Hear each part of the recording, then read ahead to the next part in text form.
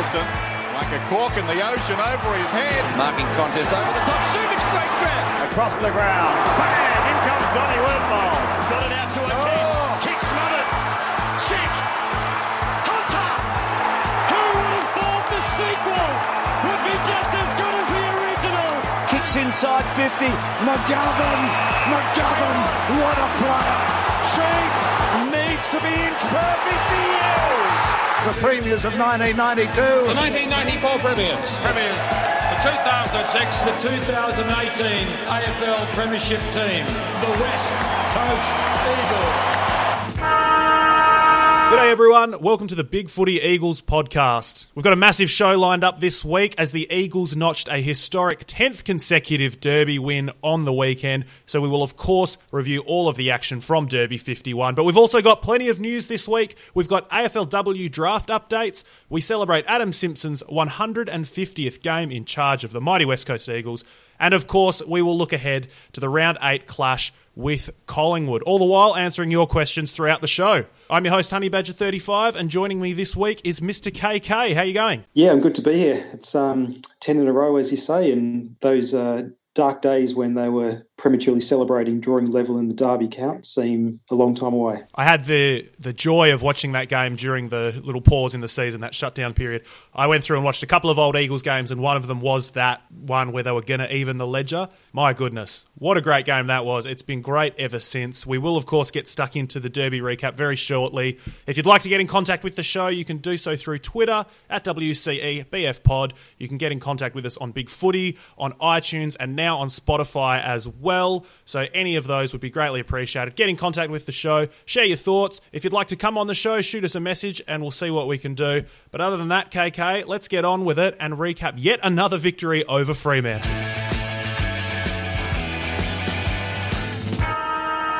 West Coast Eagles 9-8-62 defeated the Fremantle Dockers 5-2-32. KK, the last time we saw a derby, Fremantle could not kick a goal to save their life. This time 5-2, a nice accurate performance from the Dockers, and yet it didn't matter one iota. The Eagles had the game under control pretty much from the second quarter onwards. They largely did it in cruise control for the majority of the second half. Defense, the game plan, the structures all really started to come to the fore and look much more like the Eagles of old. What did you take away from the Freo game? Yeah, it was just a nice, solid win, really. It's always good to get one over Fremantle, and it's so important in this run of home games we've got that we can't really afford to drop any of them.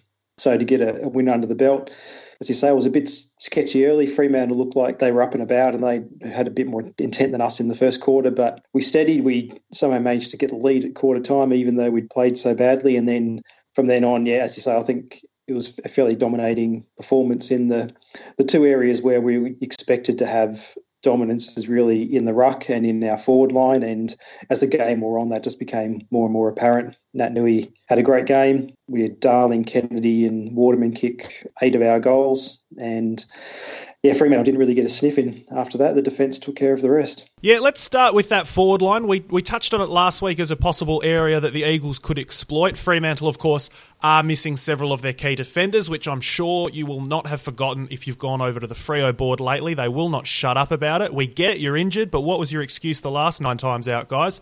We'll start with Josh Kennedy. So I picked Josh Kennedy last week for best on ground. I'm just going to absolutely drop that one in there straight off the bat. Thanks very much. Best on ground, JK, 4 goals, 4. He could have had way more. It could have been a very, very memorable day. But KK, like you said just there, Waterman, a terrific game at both ends of the field, to be honest. Jack Darling, we saw a little bit more mongrel out of him, a bit of grunt, and the big boys have kicked 8 of our goals between them. Really nice day for the key forwards after a few lean weeks for that group. Yeah, absolutely. And it was highlighted by my Freo fans as friends as an area where they were really going to struggle. And I felt that if we ever got a stage where we could get enough ball out of the middle, enough ball into our forward 50, then they would have no answer for that. And so it proved. So let's take a look at Josh Kennedy very quickly. There's been a lot of chat on the Eagles board about whether he's slowing down. Indeed, that's a concept I think that's followed him over the last few years, specifically last year and now into the early stages of 2020. But there is the concept that he's slowing down. He did start the season very quietly, 0 goals, 1 goal and 1 goal in the first 3 games. Since then, he's gone 4 goals, 1 against the Power, which looks like a fantastic return against a good team. 0 goals, 3 against Sydney. Really nice general play, terrible accuracy. Similarly, the following week, 1 goal, 3 against the Crows, could have had way more. Now 4 goals, 4. Josh Kennedy is only a few goals off the Coleman lead. He's kicked a staggering number of behinds in recent weeks. Are we, as a fan base, a little bit spoiled by just how good his best is? Are we not recognising that even Josh Kennedy, at this stage of his career, maybe he's winding down a bit, but I still think he's up there with one of the best forwards in footy. Are we just a little bit spoiled with our expectation here? Absolutely. There's a lot of clubs that would kill for 2020 Josh Kennedy, including one that we're playing this week. As you say, it's the accuracy that's kind of let him down. A lot of the rest of his players look really good, and he's still getting the best defender every week. We're probably still a little too focused on him as well, to our detriment. But when he's getting the shots, and those behinds will turn into goals, he's historically been pretty accurate, and even his misses, they haven't been that bad, apart from a horrendous one against Sydney. And those goals will come. I would like to see later in the season how we'd look without Kennedy in the team, and I expect we will get that at some point. We'll be rotating players out, and say if Oscar Allen spent the whole game as full forward, what that would look like. I think we need to know that going forward. But for now, I'm happy with Kennedy up there, and he deserves to retain his spot as the leader of our forward line. Let's swing it to the other end of the field now, and we'll talk about the defence. I've been championing them over the last few weeks, that there has been a bit of a change there in terms of they're pushing up the field. I've used the phrase imposing themselves on the game, and I think we saw that again, KK, on the weekend. A lot more intercept marks, a lot of ball use very high up the field, inside 50s from defenders, marks on the wing, link-up play on the wing. You only have to look at the numbers. I'm going to quickly run you through the mark numbers now for our defenders. Shannon Hurn, 10. Shepherd, 10. Tom Barrass, 10. Jake Waterman had 10, and a lot of those were in the back line, particularly late. Liam Duggan, 8. Jackson Nelson, 8. Jeremy McGovern, 7. There are a lot of marks in the back line, which shows that the game plan is really getting back to what it was at its best. We're keeping the ball well. We're choking teams out. We're denying them the opportunity to do what they want to do with it as well. The Eagles, perhaps of 2018, that game style of playing the game on our terms, is back. Is that fair to say? Yeah, we've looked like the team of old the last few weeks in the back half. I'm not sure exactly what's changed. It's clearly a coaching instruction of some point that the guys, particularly Duggan and Cole, are pushing a much higher up the field. We've got rid of that implied pressure corralling rubbish and actually are tackling and causing turnovers in dangerous positions. And the other side of that is pushing those faster, more mobile guys up onto the wing. Giving that pressure has allowed Hurn, McGovern, Barrass to sit back where they're comfortable, reading the play in front of them and getting disrupted entries for the other team coming into their forward 50 that our guys are just being able to mop up. So we look much better structured. And then you've got Brad Shepherd, who's probably been our best player across the season, just doing his thing. He's one of my favourite players. He's a footballer. He does all the things right, always keeps his feet, doesn't fumble, does all the 1% stuff and doesn't take any of the plaudits.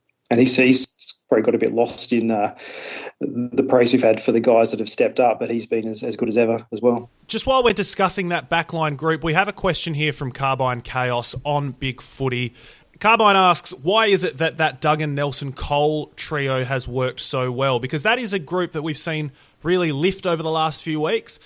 Duggan's pretty well cemented in the best 22, but Nelson and Cole are guys that have had their moment, then fallen away. On the cusp, they might get a game, they might get a month of footy here and there, but they've never really managed to fully cement themselves over the last couple of years as no-brainer best 22 options. And yet, KK, these are the guys that have really noticeably lifted. Nelson's getting votes on the weekend from the board. He's getting votes in the Glendinning Allen Medal, I believe, as well. Really starting to get some recognition. Tom Cole quietly going about his business. But whilst the Shepherds and the McGoverns and the Barrasses sometimes take all the headlines, your Duggan, Nelson, Cole trio are doing a lot of work of late. Why is it that you think that mixture's works so well? I think that the coaches have sort of given them the direction and the belief to be more aggressive, and all three of those guys are pretty naturally physically aggressive players that love the tough stuff, love putting pressure on the opposition.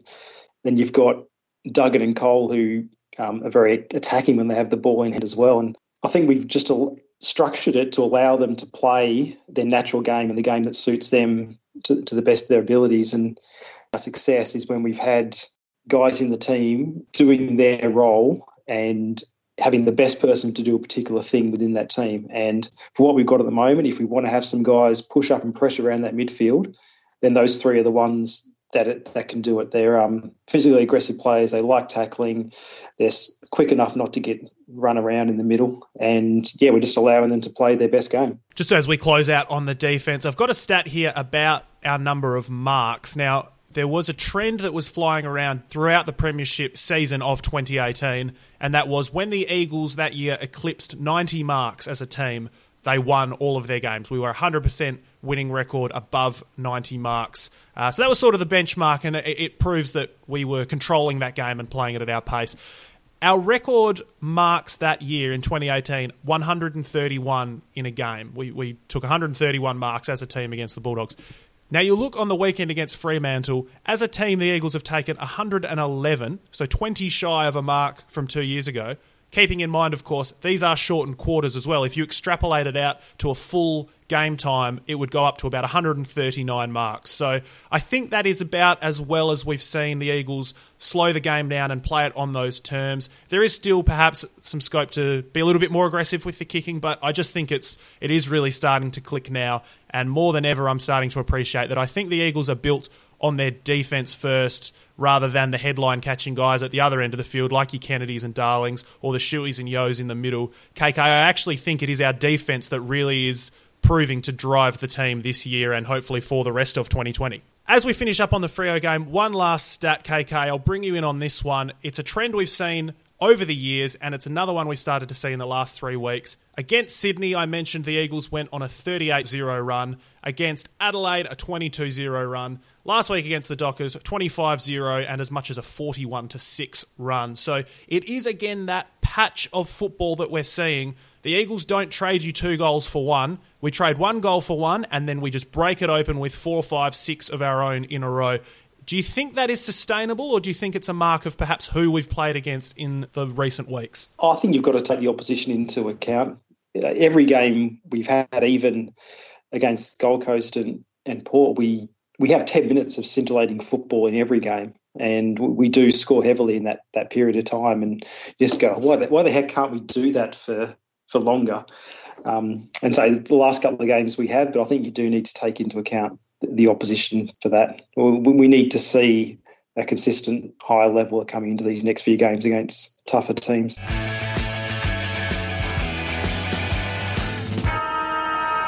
Moving on to some news now. It has been a massive news week for the West Coast Eagles and indeed for the competition in general, both men's and women's. And we will start things off, KK, with some AFLW news this evening. So to start things off, we've got an update on the drafting and the draft order for the AFLW as it relates to the Eagles. The Eagles and Richmond have been granted some special assistance, a sort of an additional supplementary draft pick, I suppose you could call it, to do with the fact that last season was their first season in the competition. From a wins and loss point of view, there was a little bit of struggle from the Eagles as well as the Tigers as well. So they've been given special assistance. The Eagles have wound up with draft pick number 16. That is an additional draft pick at the end of the first round, and they have to trade it for a ready-made player already on a list. They can't be taking that pick themselves. Now, my understanding is that the pick can be combined with a player or with another draft selection, but all in all, KK, I think it leaves the Eagles with a pretty strong draft hand as they build into this second year. So they currently have pick 2. They've got this new pick 16. They've got pick 18 and 32 all to themselves as well. It's a strong enough draft hand. I think they're probably going to look to flip it for perhaps a key forward or a ready-made player in that regard. The key forward for me was probably the area that let the Eagles AFLW side down last season. So it'll be interesting to see what they do on that front, but certainly a very strong draft hand at the very least. The AFLW list lodging, drafting, all of that starts to get underway in the next couple of weeks in the early stages of August. So we'll keep an eye out for that one. If we move things along to the men's competition now, we have seen a massive fixture drop this week. No more 1 week at a time bullshit. We have a month of footy on the horizon. Lock it in. And KK, it brings with it 20 consecutive days of football. Quite a change, something we're perhaps used to in other sports, your basketball, sometimes your soccers, not ever with AFL. So what do you make of their decision to go to this massive blockbuster consecutive nights of football? Well, it's really not helping the rampant alcoholism that's taken hold of most of society since COVID joined in. Yeah, it's going to be very tempting to sit down with a couple of beers and watch footy for 20 days in a row. I think they've done the right thing.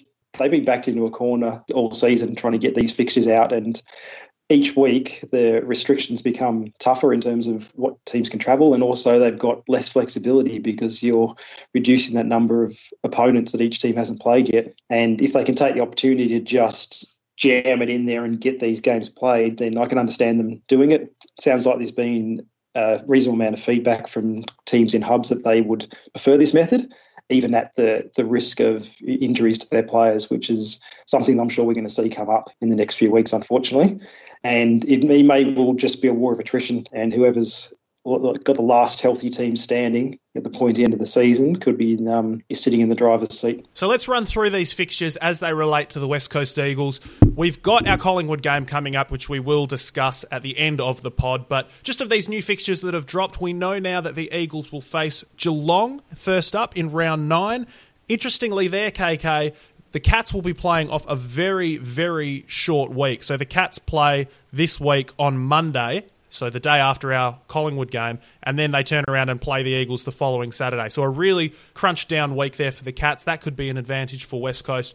Moving on from the Cats game, they have a bye, but it's not really a traditional bye because they've fit in around 10 of midweek fixtures. There's no weekend fixtures whatsoever. So whilst the Eagles are missing a round, they're actually not missing a week. They then play on Sunday against Carlton. Carlton will be coming off a similar amount of rest, having had a bye themselves.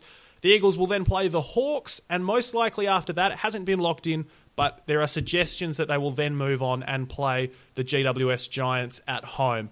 It's a difficult fixture in a way. The Cats in great form. The Giants should have sorted themselves out by then. And then, you're playing Carlton on a level playing field who've turned a corner recently. The Hawks is always a team that the Eagles have struggled with. And yet, KK, as I look at it as a group of 4, possibly 5 games if you include the Giants, they're all winnable for their own reasons, and this needs to be the period, if the Eagles are serious, that they need to really start getting some results. Yeah, there's very few really shit teams this season, and we've unfortunately played all of them excepting North. So we're getting into that stage where every game's winnable, every game's also losable if we're not switched on, and we really need to make the most of these home fixtures.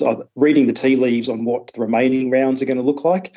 With all these 4 and 5 day breaks, I think you can expect more of the same. And if we've got a bye in this block of fixtures, then we're going to have some pretty rough fixtures to close out the season against some decent teams.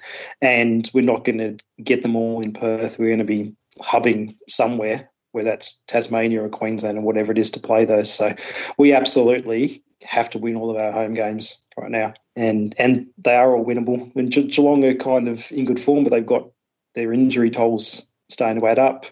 Carlton have been much improved this season, but we're at home. We should take care of that. And Hawthorn seem to be trending downwards, and we really owe them for last season. So I'd hope the guys will be fired up for that one. And then, of course, we've got the big game this week that we'll talk about. Absolutely. Now, as you touched on there, with this announcement, it does seem likely the Eagles will have to head back out on the road at some point.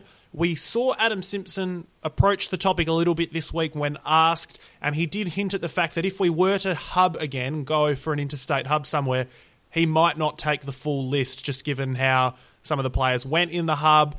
I know it's been a prominent conspiracy theory, or certainly theory on this podcast, that Jeddah probably left the hub early, and there's a couple of guys perhaps that it didn't agree with, a couple of the more senior players. So we've seen some clubs not bring players for one reason or another. We've seen other clubs send players home or allow players to go home for their own reasons as well. If the Eagles do face a second stint in a hub, it'll certainly be interesting to see how they approach it, but given they've had a bit of experience in the field, I'm sure they'll be equipped to approach it. But the main thing, like you said, make hay while the sun shines. Let's win these games at Optus. Now, moving along to the next piece of news, it is a very, very significant one in the scheme of the club's history, in the scheme of the club's records.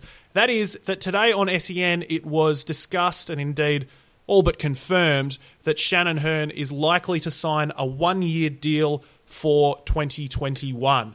Now, he's currently 15 games away from Dean Cox's games record. He's 24 games off the 300. If he does indeed go on to 2021, KK, are we looking at the club's first 300 gamer? I really hope so, but I'm not as confident as I was at the start of the season, just with the way his form's been trending.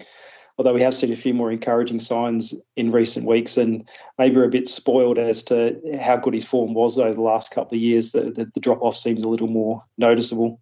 I really hope he makes it. He's been a great captain, a great servant of the club, and he still has a lot to offer. So fingers crossed he finds his form and stays healthy and gets through to that 300 games.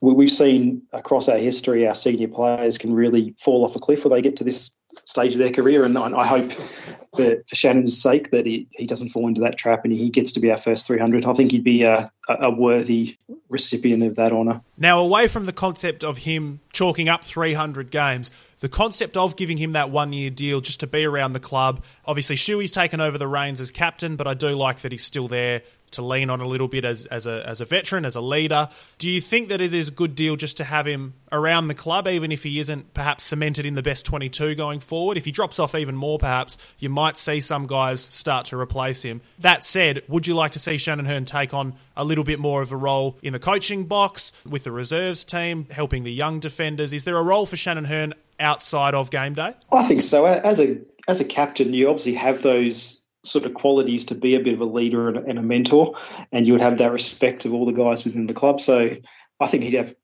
plenty to offer, either on-field or off-field, supporting the next generation of defenders coming through to replace him. He seems a pretty switched on and learned bloke, so I definitely see he's got some of that skill set to be a successful coach, either with us or whatever his future endeavours would be. But definitely, there's value having him around next season, even if he doesn't play enough games to get to 300. The club will be better for it. Another piece of West Coast Eagles history on the horizon, and that is this week. Adam Simpson set to notch his 150th game in charge of this great club. Simo, of course, taking over from John Worsfold at the start of the 2014 season. Record-wise, that was his worst season at 11-11. Not bad for a worst-up effort, because from there, KK, it's been pretty much an unmitigated success. 2015 was a fantastic turnaround.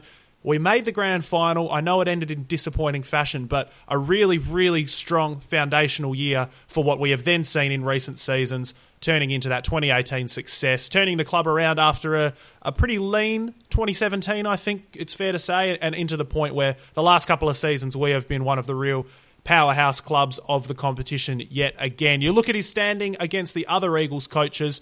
His 64.77% win ratio at the moment, that is the best amongst all coaches, outside of my boy Jamie Graham, of course, who has a perfect 1 from 1. But yeah, Malthouse 64.6%, so right on his heels. John Worsfold 53.38 rounds out the top three. KK, Adam Simpson, he's not coached as many as the Malthouse as the Worsfolds, but he's had a great deal of success. He looks like he's got plenty of games left in him and plenty of respect, certainly with the current group, and I believe with the fan base as well. Where do you see him sitting at the moment in the hierarchy of Eagles coaches, and where do you think he could go by the end of his career? Yeah, I don't really like comparing Simpson to previous coaches and comparing coaches across eras in general. I think he stands well in his own right. He's had a great impact on the culture of the club, the whole friends, families, flags. It's a fantastic club, the way the players handle themselves on and off field. I'm sure it's had a great impact in being able to retain players, which is always going to be a problem for West Coast if we're getting guys in from interstate. And I'm sure the culture that he's helped build around the club have really helped that. And as you say, he's a young man. He's got plenty of credits in the bank with the players, with the fans. So, yeah, he could end up surpassing those guys ahead of him. I'd still say Malthouse is probably the best coach we've had just because of the level of success. And Worsfold's record's probably a bit... He was a premiership coach, but so much of his legacy is what it was as a player as well. But for Simpson coming in as someone completely new to the club, I think he's done a fantastic job and he's really stamped his mark on the club, and long may it continue.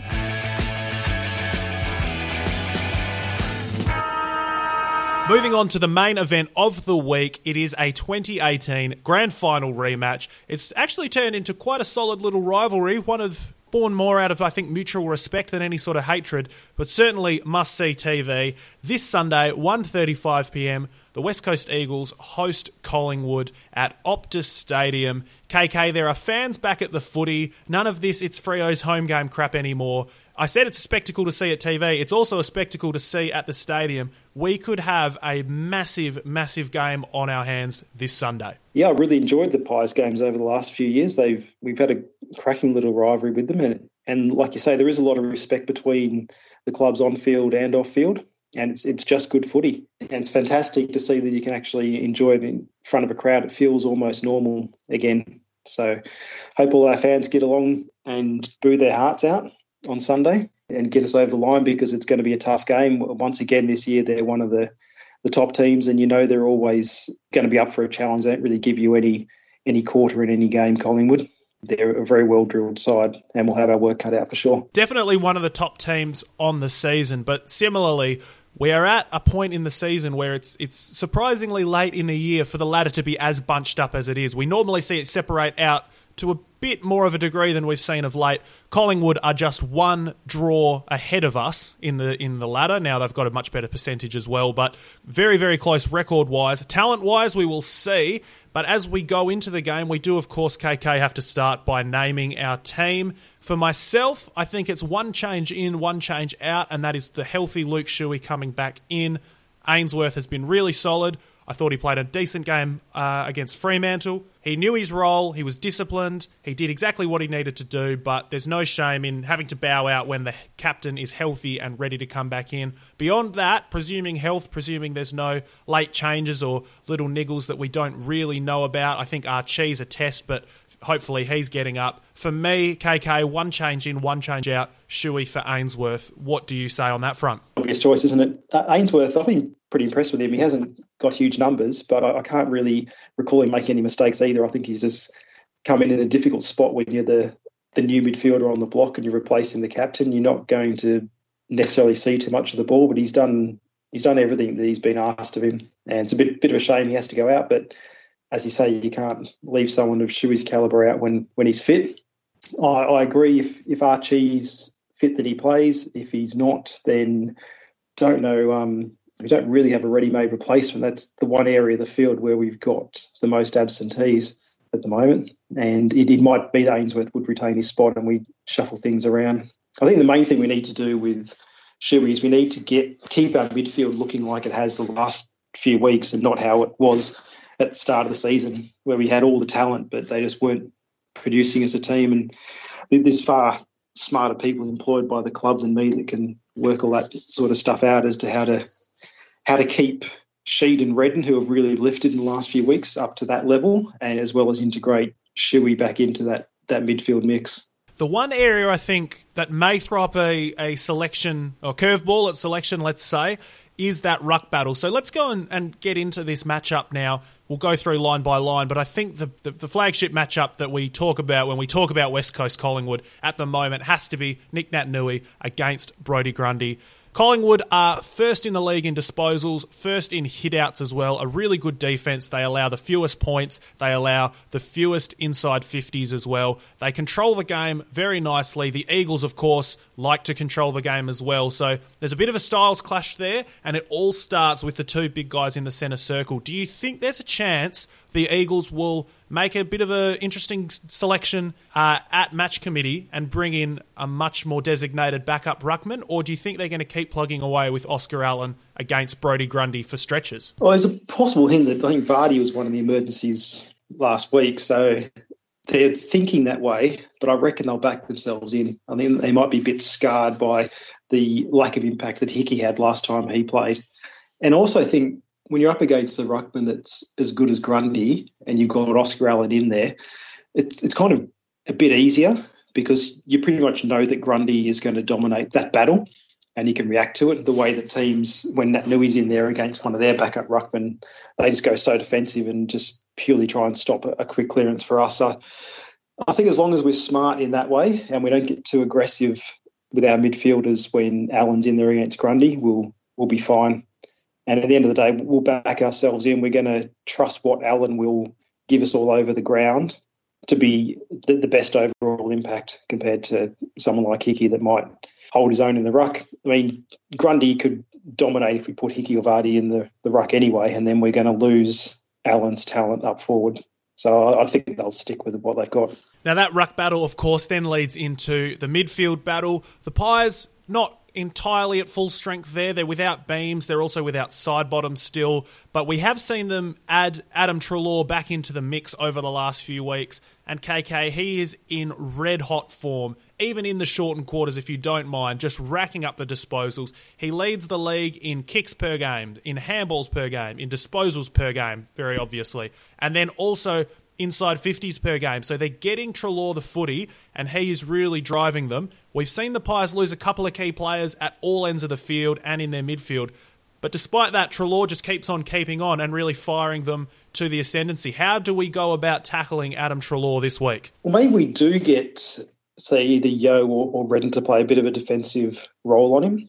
I think one of the issues we had at the start of the season when we had Kelly, Shuey and Yeo in the midfield, they're all just dominant ball winners, and no one was sort of doing the dirty stuff. And maybe if we assign one of them, and Yeo would be the obvious choice to be a more defensive role on Treloar, that would actually give the whole mix in the midfield better. I think we do need to do something specific about it. I don't think going head-to-head is really going to work. And when they've got such a slant towards one guy who's getting all the possessions, if we can shut him down and with no Sidebottom in there, it's going to put a lot of pressure on the rest of their midfielders to step up. Yeah, of course, they've still got a lot of talent in there, even around Treloar, of Pendlebury as well in the middle, who's given us fits over the last couple of years. But it is a team that we're very familiar with. They haven't changed a lot in terms of how they play. It's very much still that 2018, 2019 Collingwood that we know and love, I suppose you could say, or at the very least respect. If we swing our attention to their forward line, this is the area that we've always tried to exploit with the Pies. No Jagoe for them this week following the injury. They have Mason Cox, who is just the greatest punchline in football, a late out last week, but pretty much their preferred option as the key forward. They've got Brody Myercheck as well, who I think is a little bit underrated on our board. I've seen some people sort of criticise him and slam him, but he is capable of kicking a bag on his day, which the Eagles have found out in the past. The defence for us has been the strength. The forward line for Collingwood has been the weakness, and they've just lost Jagoe, who's, I think, by and large, their best forward in pretty much all circumstance. So, KK, is there a way we can exploit that this week, given that we know the Eagles will probably have the ascendancy in that part of the field? I think it goes back to what we said before about our defence. We've got to be aggressive, disrupt that ball coming in, and that will allow our guys to read the play down back and do what they normally do. Although, if we can't do that, I don't think we should have any fears, particularly about one-on-one matchups. As you say, if you just look on purely across the lines of their forward line and our defence, for man, we're better than them. So I think there's a number of ways that we can beat them. But my preference would be keep doing what we're doing, stop the ball or at least disrupt it high up the ground, get some dirty ball coming in, and then our guys are so good at reading that better than their forwards and mopping it all up. It's always a way, isn't it? Like, good defence doesn't start with your defence. It starts right across the ground, and that's the way we need to approach it. Yeah, that was an issue in the early stages of the season. It was that we were effectively hanging our own defence out to dry by not having that ground level pressure up forward and really letting them cut through the midfield. And as we even saw against Fremantle, even on our best day as a group of defenders, if you turn the ball over in the wrong way or if you turn it over at the wrong time, if you don't pressure a team rebounding off half back, it does leave your defenders one-on-one very much exposed. Although I think you touched on it there. I actually really do like our one-on-one matchups in defence. Pretty much circle Myercheck and don't let anything silly happen with the guys like Stevenson, for example, where they might kick two in the first quarter and get really hot, get around it. So as long as you can sort of keep the guys quiet for a longer period of time to start the game, fingers crossed we'll see everything work out for the Eagles there. At the other side of the field, this is the real strength of Collingwood. They've got the ruck domination, they've got a really nice midfield, and the back line, KK, is one of the best, if not the best, in football. They've lost Jeremy Howe in recent weeks, so it's not as good as it once was, but you still look at the names. You've got Crisp, Roughhead, Quaynor's been really impressive in the last little while. Maynard, Darcy Moore's had his days against us as well, and then everybody's best mate, Chris Mayne. The back line looks great on paper. The Eagles forward line looks pretty damn good on paper as well. We've seen Kennedy start to turn a corner. The Smalls are a little bit quiet for us. Darling's maybe figuring it out, but he's a bit quiet for us. This is a tough group to try and turn it around against. Is it something we can reasonably expect this week? Well, if you look at the one area of the ground where we've got the most scope for improvement, it's got to be the small forwards. Ryan and Cripps have been a bit quiet. Cripps in particular has had good success against Collingwood in the past. He seems to like playing them, so hopefully that'll be the catalyst he needs. I think Darling really never really settled in the hub. I think when Simpson sort of alluded to those senior players that didn't manage it, I'm sure he's one of the ones that he's thinking of. So now back in Perth, second game, he did show a lot more aggression and confidence last week, and I'm hoping he can take that on. As you say, we're not going to dominate their defence. It is their strength, and we've just got to really get our smalls to step up, lock the ball in there, and just beat them by weight of numbers, really. All right, KK, it is time for us to step up and make the call. The Eagles could get everything back on track and confirm that, yes, we are back in 2020. Hell, we could even jump the Pies on the ladder this week with a victory. Now, with all that said, the Pies are a very good team. It would be a statement win. They have been in Perth now for a week. They're probably pretty settled. They're well rested. It's a massive clash for the season, for the state, for footy fans in general. Do you think the Eagles will come out firing this Sunday? Yes, I do. I'm willing to put my heart on the line and get it broken again by believing, but I think we will. It's going to be a grind. We know it's going to be a big game against Collingwood. I really like the fact that it's a day game. We didn't get any of them last year, and I think our footy really suits those daytime conditions, although it does look like there's a chance of rain in Perth on Sunday. Hopefully that goes away. As you say, it's a statement game. We're going to learn a lot about our season from this game. You can make all the excuses in the world for some of our poor performances in the hub, but that's all out the window. If we are going to do anything this season, these are the kind of teams that we need to make our mark on. As you say, we don't want to go a game and a half behind Collingwood. We want to be ahead of them at the end of this game, and I do think we will. You said something very interesting there, KK. I actually wasn't going to bring it up, but you said something that twitched it in me, so I'm going with it. Leeds United are the champions, and they are going back to the Premier League, and there is a favourite tweet of mine that I just retweet as often as possible. You pretty much perfectly nailed it there as well. Somebody says, pretty much after we win any game, "It is with great regret that I must inform you all I have started to believe." And I have also started to believe this week. If the Eagles can get it done against the Pies, I think they will. It is a massive statement. We are fully back. We're at home for the next month still, and we can really start to charge up what is a very, very compressed ladder. If we can get on top of this and maybe get a game or two clear, there is no telling how important that'll be later on in the season. So it's not going to be easy. The Grundy versus Nick Nat matchup is must watch. There's plenty of guys we still need to shut down. There's plenty of reason to be encouraged and discouraged to the same token. It'll be an awesome fight, but I cannot wait to see the Eagles pull out a victory by 12 points. Now, best on ground for you, KK. Who is going to stand out as the Eagles romp home to a very, very critical victory? Yeah, I forgot to do a margin, so I'll go a bit under you and say 8 points for an Eagles win.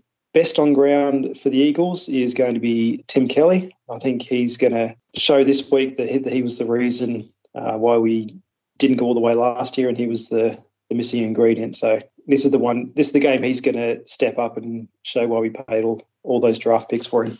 I just wanted to say, with the ladder congestion as well, I don't know what the finals are going to look like, but it seems almost certain at this stage there'll be some kind of hub situation for finals. There won't be the normal fly in, fly out. So fourth might end up being exactly the same as first, and that's going to be a key thing just to get that double chance. We don't need to finish first, and we're probably not going to with the losses we've already had, but fourth is going to be massive. Yeah, indeed, but it all does in fact start this weekend. We've got to get it done against Collingwood. These are the games we have to start ticking off. You look at the ladder, Brisbane, Port Adelaide up ahead. We've already lost to them. So the Collingwood game, and in future when it comes time for the Richmond game as well, those are the ones. We've got the Cats coming up shortly. Those are the sorts of games that are really going to make our statement on the year and say that, yes, we're back. For myself, best on ground, Andrew Gaff. I thought he was in great form against Fremantle.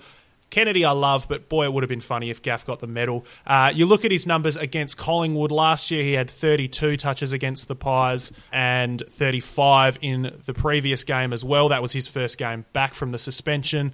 Throwing it back to 2018, he had 30 touches against the Pies as well. You also look at his numbers when our midfield was at full strength or had the same amount of numbers as it's about to, presuming Shuey comes in. So you look, he had 30 against Melbourne, 29 against Gold Coast, 30 against Brisbane as well, 27 against Port. So the one thing we know is no matter what, Andrew Gaff is going to find the footy. Some clubs have started to put a bit of time into him over the last few weeks. I don't know that Collingwood are going to go out of their way to do so. I think they'll try and really hit us hard at the coalface, and Gaffy is going to absolutely run wild on those Optus Stadium wings. It's going to be a joy to watch. Eagles are going to win. I can't bloody wait.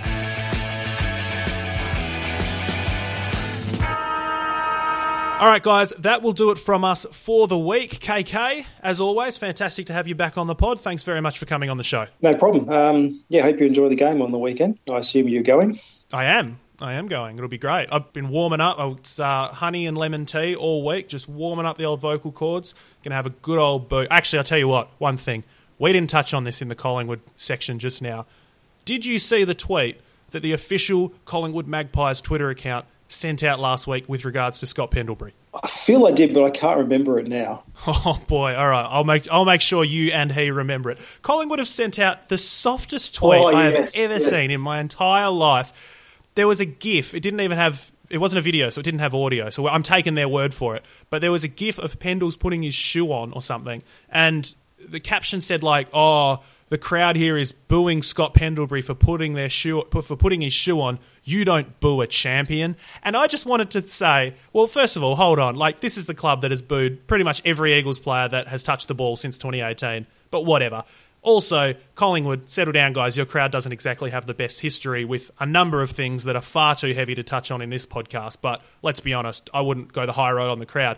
And third of all, are you that stupid that you would beg to not have Scott Pendlebury booed the week before Eagles games are allowed back in Optus Stadium? Like, I hope Scott Pendlebury turns up ready to roll, because I will. I can promise you that. What an insane thing to do. Oh, yeah, that is quite funny. Yeah, no, boo hard. Boo long, boo hard. Absolutely. Can't wait. It's fantastic to be back at the footy. Fantastic to talk to you this week. And thanks very much to everybody for listening, sending in your questions, following us on Twitter, iTunes, Big Footy, Spotify, all that usual stuff that I always beg you about. Thanks for putting up with the begging as well, by the way. We will talk to you next week. We're going to recap a massive statement win over the Pies that is coming. We're going to turn our attention ahead to a very, very critical game yet again with the Cats, the Tim Kelly Derby, back at Optus Stadium. It'll be great to see. We'll talk to you next week. Thanks very much for listening, and we will chat soon. Bye now. Bye for now.